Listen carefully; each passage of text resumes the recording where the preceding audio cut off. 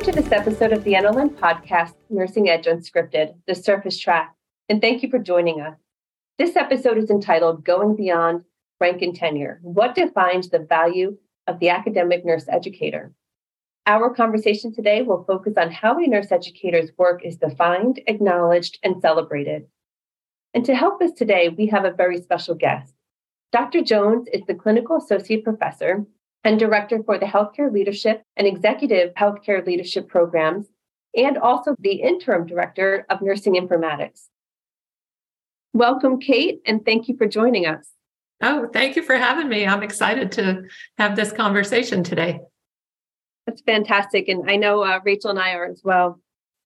You know, we wanted to start, really the theme of this conversation is going to be around value. And the word value originates from Latin and French and means to be strong or to be of worth. And I think over time, we've also added a monetary kind of meaning to the word value. So I think it can have a lot of different meanings to a lot of different people. What are your thoughts about how value is defined, really independent of profession or discipline? How is value defined in the workplace? Yeah, as I was thinking about this topic, I was thinking about all the ways that we use the word value in conversation. So we say things like, I value your opinion, or that item, I want to sell it for fair market value. Or even this bracelet has sentimental value for me. So those words are assigning worth or importance to something, right? So now we take that and we translate it to the workplace, and there you'll hear things like a company's most important asset is its employees, or the one that if a company takes care of their employees, their profits will take care of themselves. So those are ascribing value in some way to this idea of what employees bring to the workplace. And so it's a value proposition that is much more complex than the idea of, I do a job for you, you pay me a salary. That's kind of the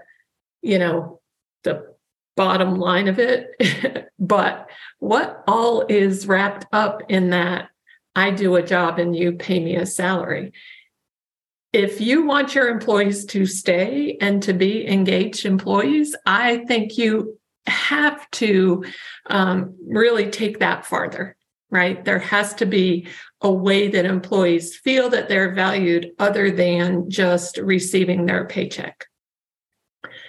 So some employees who maybe don't feel valued might have the luxury of saying, well, then I'm going to leave here and I'm going to go work somewhere else. But everyone doesn't have that luxury. So if someone doesn't feel valued, they may end up becoming disengaged at work. So then it is down to that bottom line equation. I'm doing the work, you're giving me a paycheck, and that's about it. And that's a sad way to go through your work life. Especially when we think about how much time we spend at work. Time has its own value, right? And how we spend our time and where we spend our time and with whom we spend our time. So I really think it's important, like you said, to elevate the conversation above this exchange of work for compensation. Exactly. I think there's a lot more to talk about. Yeah, definitely. And to take it a step further, it also makes me think about the way we attribute value to things through the connotation that's attached to the way we evaluate performance, the way we reward performance, the way that we think about what is it that we're measuring, the metrics we're measuring, and the productivity of our employees. And I'm not even, thinking about in academia yet. We can get there, and I think we're going to have a really rich conversation about that. But just in general, non-discipline, non-profession specific, there's always metrics. And I think there's a very strong connotation attached to the metrics and company or an institution has that sends a message of value. It sends a big message. So what gets measured by definition is what's valued. So if there's this, one of my big things in a organization is, you have your company values, usually your mission statement, your core values. And if your core values don't match up with what's being measured, then you have a disconnect. And so if you have great words like innovation and respect and, diversity, but your measures of how an employee's work is evaluated doesn't take into account those things, then that disconnect is hard for us to understand, I think, as employees. And it really, really bothers me when core values are just words on the website rather than being lived in daily work life. And so that's a whole other use of the word value, right? What's important to me in a behavioral way, which almost doesn't have the monetary connotation assigned to it. And then how do you define how do you define innovation, for example, if that's probably one of the core values and you want that to show up in the work? How do you measure that? Who decides how it's measured? Who decides what it is? Like, who defines that? And so there is is it defined? Is it pulled into the daily work? Is it measured? And then who does all of that? Is it co-created? I don't know how often I've been involved in co-creating the my performance evaluation ahead of time, right? So I think that an organization can do some things around that, which is maybe it's simply a question on the annual evaluation that is, and hopefully employees are having an opportunity to do a self-evaluation, describe some ways in which you live the company's values. Yeah. And maybe you do more in one of the value areas than another. I think that's one way.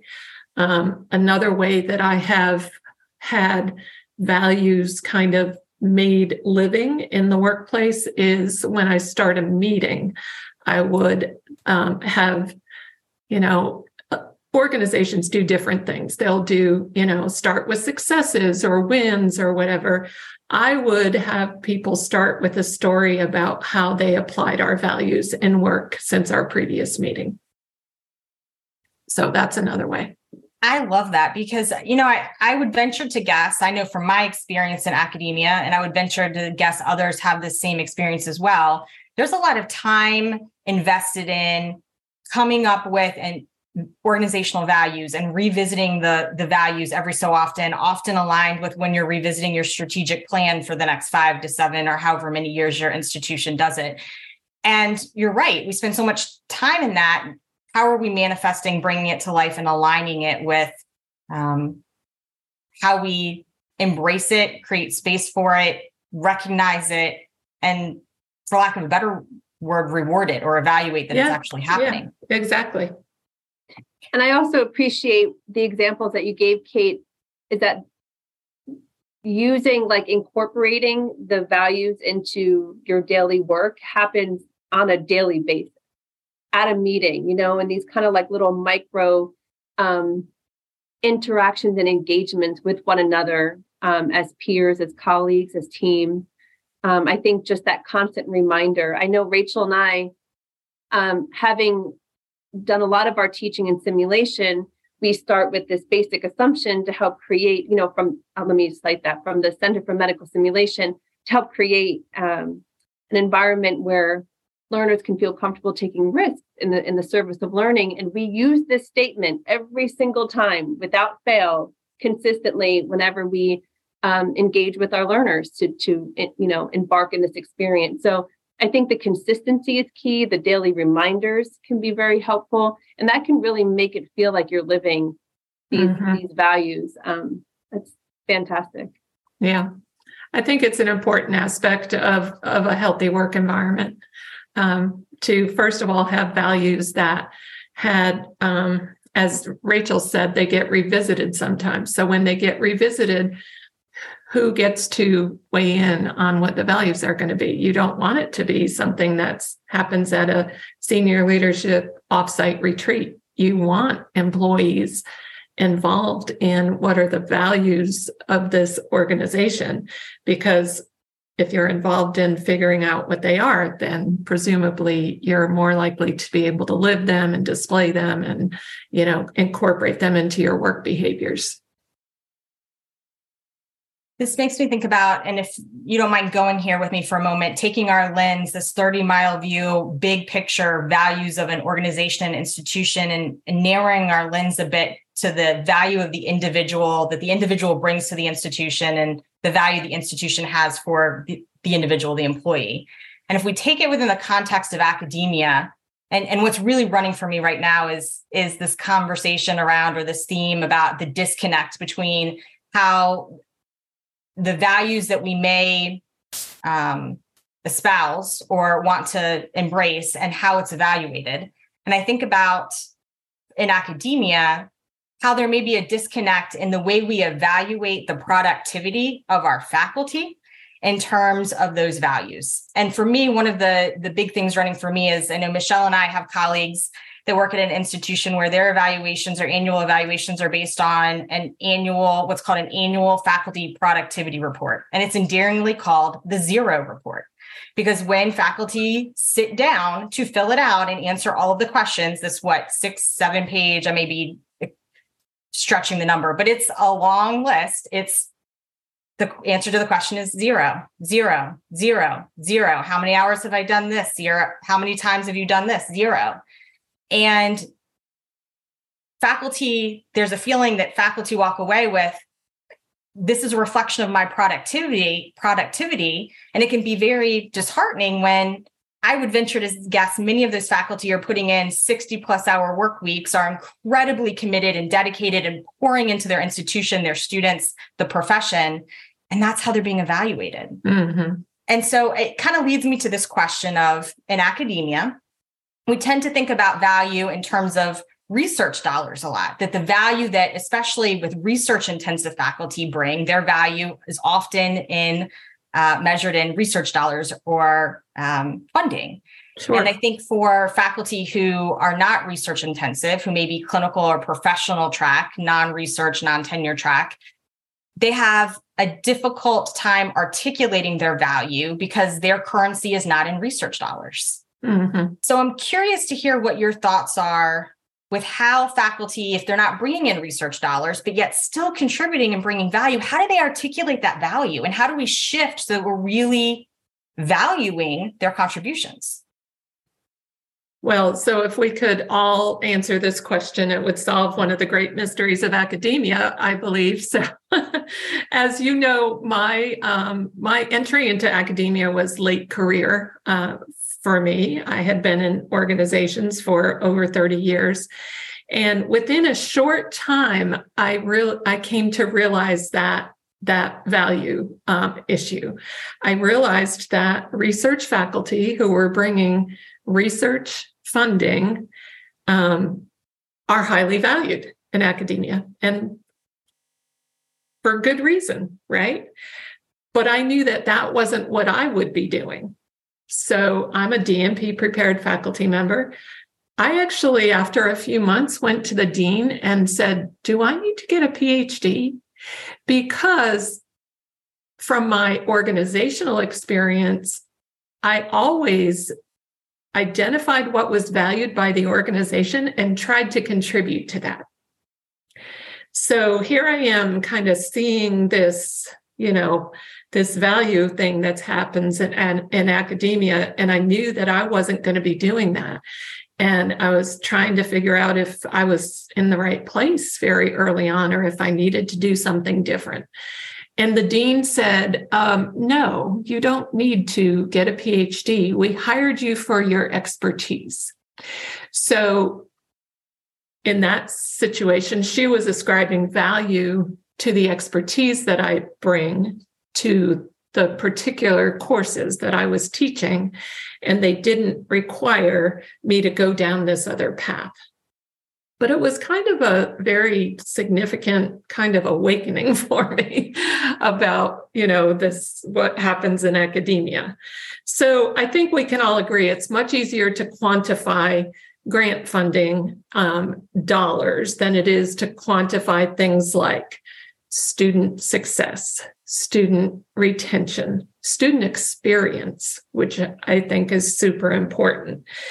And so your question kind of implies how do we deal with that as faculty who are not research focused faculty? And I think one of the answers is questioning kind of that artificial imbalance between teaching and research, looking at what we've done from a system perspective that is artificial. So, for example, I think about why are some academic leadership positions available only to tenured faculty?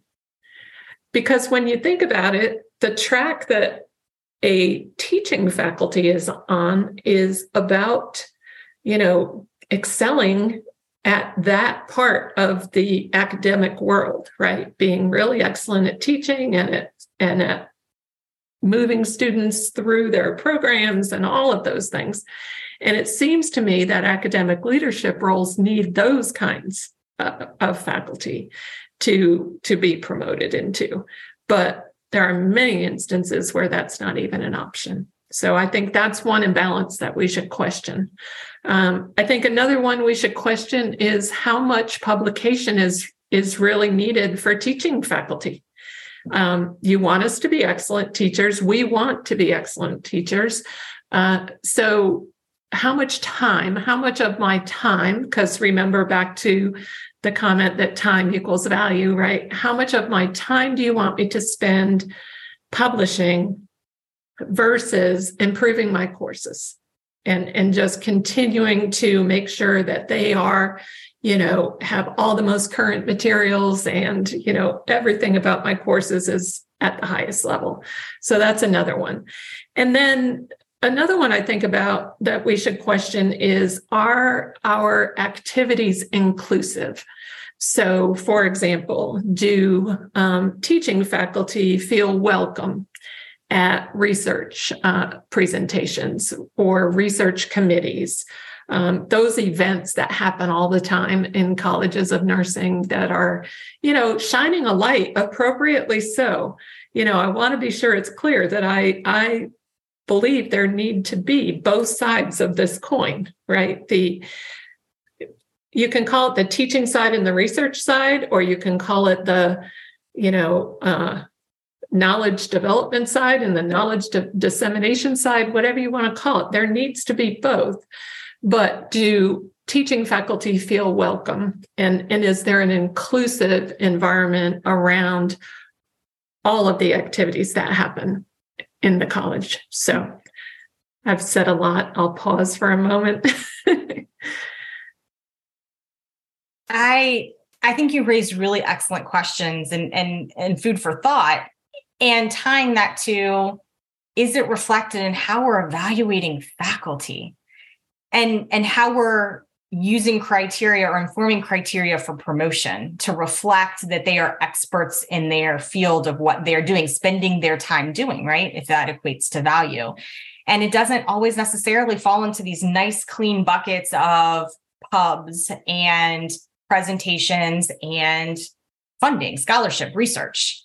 And, Michelle and I have had this conversation several times about the value we get from, or I should rephrase it, when we talk about impact, the impact that educators, specifically nursing educators, are having to the profession.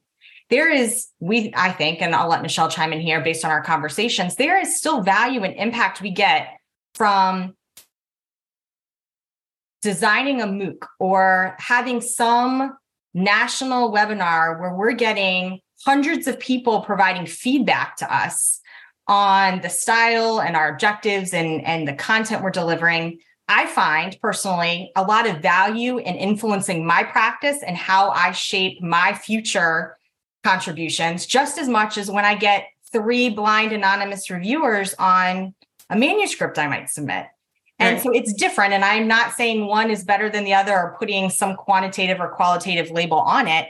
And I guess my point here is it's not an either or. I think there's an and. I think there's a space to consider other forms of contribution and impact beyond these three clean buckets of publications and presentations and research. And I may have added a lot of spice out there when people listen to this. Well, I think one way, because you talked about quantitative, how to do it that way. One way, because we have these buckets of service, scholarship and teaching, right? But do they all have to be equal on the evaluation? So when I put together a rubric for a paper, I always let my students know, you see that section right there that's worth 40 points? That's the most important one. Make sure you're really paying attention and putting the meat that I'm asking for in that part that's worth 40%. The part that's worth 5%, yes, I still want you to do, but I've ascribed value to the different parts of the rubric. So should we rebalance teaching scholarship and service? And if you're a teaching intensive faculty member, should it be 60% of an evaluation where service and scholarship are 20% each? And maybe the opposite for research intensive faculty roles.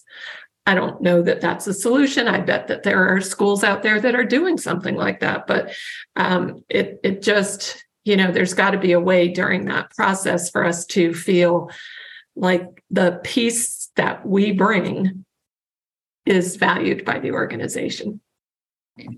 One thing I want to kind of circle back to something also that you just said, Rachel, too, is that when we as faculty are doing things like innovating, right? Creating a new program, innovating, really presenting, like you said, on a really stretching ourselves and challenging ourselves to get out of our comfort zone, our organization, right? To more of a state or national level. If there's an opportunity to do that, in that effort, think about how much internal growth happens. Think about how much work. And I think people that talk about money use the word return on investment. If I'm doing these things that require a much higher level of knowledge, skill, and ability, quite honestly, and they might not be research. I'm not even going to put research higher. I'm going to say it's not research, but it's creation, it's innovation, it's something different. And all of this that I'm putting into it, I'm going to also put out into everything else I'm doing. I think it goes back. I'm going to put it back into the classroom. I'm going to put it back out to my colleagues. And it's disseminating at the same time, it's just a different format. I wonder if I wish there was a way when you talk about evaluating, I wish there was a way to measure that, right? That academic work that goes into doing some of these things that are quite productive, but not research. Mm-hmm. I agree with that. I think, for example, redesigning a course and bringing it kind of to a higher level and having it then be evaluated by students and students having a positive experience in that course and it helping move them towards their goals. That's a lot of effort. And it shows up on our evaluation criteria. Have you redeveloped a course? And again, it feels like, a yes, no, you can say, yes, I have. But is the value of what that work effort took, is that recognized? And sometimes it is, sometimes it's not, but it should be. We want to be conscious of our time boundaries. This conversation could go on, and it will. We will pick up with our conversation with Kate discussing how faculty value is defined on our next episode. Thank you for joining us on this episode of NLN Nursing Edge Unscripted Surface. We hope you join us next time. Until then, remember, whether your water is calm or choppy, stay connected, get vulnerable, and dare to go beneath the surface.